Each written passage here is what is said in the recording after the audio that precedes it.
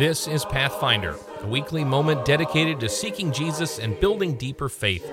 My name is Derek Glover, and I'm a preacher serving the Church of Christ in Monroe, Wisconsin. I invite you to open your heart, mind, and Bible and study along today as we seek to know Jesus better through God's Word. Whether you've been a lifelong Christian or are simply curious, there's room for you here, and room for us to grow together. There's a passage in the book of James that causes me a great deal of difficulty sometimes. James is challenging just on his own. Let's be fair.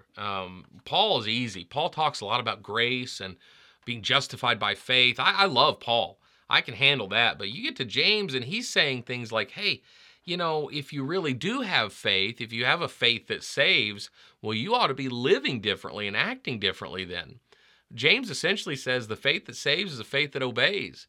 Faith without works is dead. Now, he's not saying that we're saved by works. He's saying that we are justified by faith, saved by faith, but that if that faith in Jesus doesn't make you change the way you live, well, then you need to consider that maybe that faith isn't what you think it is. But at the end of his letter, he gives an encouragement here to the audience to ask them to be mindful of their prayer life. And admittedly, I struggle with prayer. That's a tough one for me. But here's what he says. Verse 13, is anyone among you suffering? Then he must pray. Is anyone cheerful? He is to sing praises. Is anyone among you sick? Then he must call for the elders of the church, and they are to pray over him, anointing him with oil in the name of the Lord. And the prayer of faith will restore the one who is sick, and the Lord will raise him up. And if he has committed sins, they'll be forgiven him.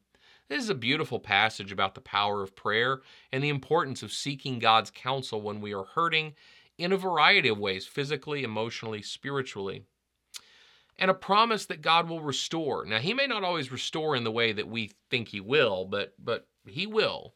He will work in his way. This reminds me and encourages me that sometimes I hedge my bets when I pray. I pray for people to be restored to a measure of health. Well, why would I ask for a measure when I could ask for a complete restoration of health? Why do I hold back and just ask God to do a little when he's capable of doing a lot? As I reflect on that, I think perhaps it's because I need to hedge my bets a little, because if God doesn't do what I'm asking him to do, well, I'm afraid my faith might suffer. I think we should pray boldly. I think we should be fearless in the face of our prayer and our prayers of faith, because what I've come to learn is that true faith is not simply believing that God can do something. True faith is following him even when he doesn't, even when he chooses not to move the way we want him to. The fact of the matter is that if we got everything we asked for from God, well, he wouldn't really be God anymore, would he? Yeah, let's think about that as we read these next few verses here. In verse 16, he says, therefore confess your sins to one another and pray for one another that you may be healed. You know, we deal with confession in church. Different faith backgrounds and faith traditions handle confession differently. Some might make it a part of their faith expression or their practice to regularly confess to a member of their clergy. Some religious tribes do public confessions of sin and things of the like. And I think there's a place for a private confession to a minister, a pastor, or an elder, and a place for public confession when necessary. The acknowledgement of sin is important, but I think what we're dealing with here is the ability to stay in good spiritual shape and to be accountable. And confessing our sins to one another keeps us in good spiritual shape. We want to confess our sins to one another and pray for one another, it says, so that you may be healed. Be in good spiritual shape so that you can take advantage of this great blessing of prayer. That's the key. Prayer is a great, great blessing that was purchased by the blood of Christ. The ability to talk to God was inhibited by our own humanity until Jesus came along. There was always a sacrifice of blood and an offering that had to take place in a prescribed manner in order for prayer to be offered up to God, to be heard by his people. Until Christ came, And now you and I, individually, on our own, through the power of Christ, can talk to God. Isn't that amazing? What a wonderful blessing. The encouragement here from James is don't leave that blessing on the table. Don't undervalue. Don't miss out. Don't settle for less when it comes to that blessing by not being in good spiritual shape. So confess your sins to one another. Pray for one another. And then this passage here at the end of verse 16 troubles me. A prayer of a righteous person, when it is brought about, can accomplish much. Ooh, can you think of why that might be a challenging verse? A prayer of a righteous person can accomplish much. Have you ever had a prayer that didn't get answered the way you wanted it to? Have you ever prayed for something that didn't happen? I have. When I look in the book of Kings, you see about a king named Hezekiah. Hezekiah was a great king. His father was terrible, but he was a great king. He tore down the altars to the false gods that his father had erected. He restored the people to God and to the law. But then Hezekiah got sick, and the prophet Isaiah comes to him and says, you're going to die. You need to get your affairs in order. I've been in the room with individuals who have been given that message, by the way, get your affairs in order, you're going to die. And I've prayed hard for loved ones and friends and people I care about who were sick, who were dying, who were given that terminal prognosis. I've prayed hard. I've prayed boldly. I've said to God, I know you can just get rid of this illness or this ailment. Just do it. I know you can. I believe you will. And it didn't happen.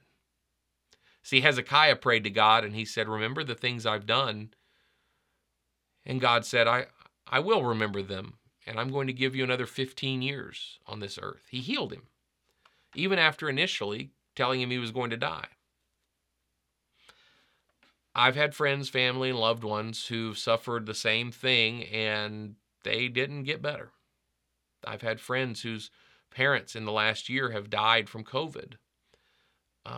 They didn't get better. And I know that those people have had a lot of folks praying for them, good Christian people. And I read this verse and I go, well, was I not good enough? Am I not righteous enough? Were they not righteous enough for our prayer to be heard? I've thought that about this verse. Is James once again telling us that we have to be good enough and do enough good things for God to listen to us? Well, I don't believe that that's true. Because if it were, that would completely reverse everything we understand about Jesus, and it would undo a great deal of the New Testament. Rather, what I understand this verse to be saying, in addition to extolling the blessings of prayer and the power of prayer and encouraging us to be in good spiritual shape so as to take advantage of that blessing, I also believe that this is a call to us to take advantage of the blessing of prayer. If this means that you have to be good enough for God to hear your prayer, if this is some call to moralism, that the more good deeds you do, the more God listens, then this is completely anti the gospel. Think about that. If I can tell God what to do just based on being good enough, if I, because of my good deeds, can cause God to move and to act, then he's not God anymore. We go back to the question we asked earlier. What does that mean if I get everything I ask for? Well, it means God is a spiritual vending machine and I'm in charge. I press a button and get what I want. That's not how God operates. He's the supreme ruler of the universe, Lord of lords. He is God.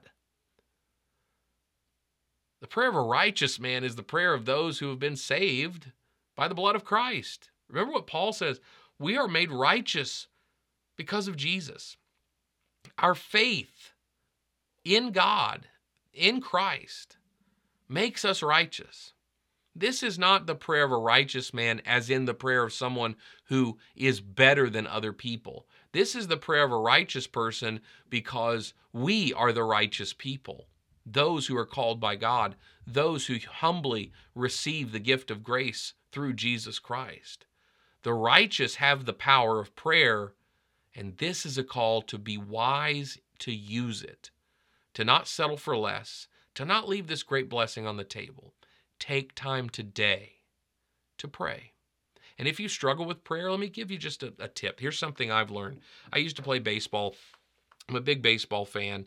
And there's an old adage, of course, things have changed in the world of analytics and statistics, but there's old-time baseball folks will tell you this. If you're in a slump, if you're at the plate, if your timing's off, if you're not hitting the ball, you're not seeing the ball, they'll tell you, here's a piece of advice.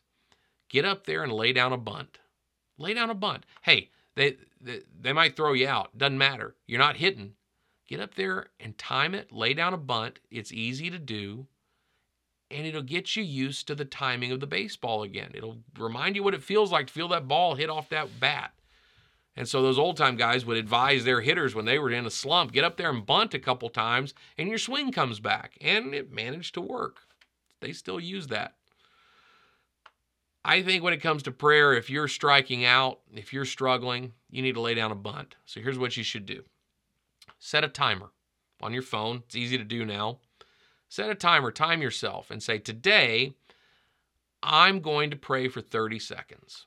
You can set a little alarm, actually, throughout the day. Maybe you'll do it every hour. Maybe you'll do it every 3 hours, whatever. Set yourself a time interval and a time limit and say, I'm just going to pray for 30 seconds. And I'm not going to worry about what it sounds like or doing it right. I'm just going to talk to God for 30 seconds. Get yourself in the habit of talking to God. And then that's all the time we have this week for Pathfinder. I hope you have found it to be an enjoyable and uplifting experience. Maybe something that's caused you to think about some things you hadn't before, and maybe give you reason to open your Bible and get into the Word a little deeper. If you have any questions or comments, you can reach out to me through the Monroe Church of Christ website, monroechurchofchrist.org. You'll find contact information there, as well as previous episodes of Pathfinder that you can listen to at your convenience. If you're in the Monroe area, we certainly hope you would come and get to know us in person. You can find our meeting times and location on that website also, and we hope we get to meet you in the future. Until next time, I'm Derek Glover. May the Lord bless you and keep you. May He make His face to shine upon you, and may He give you peace.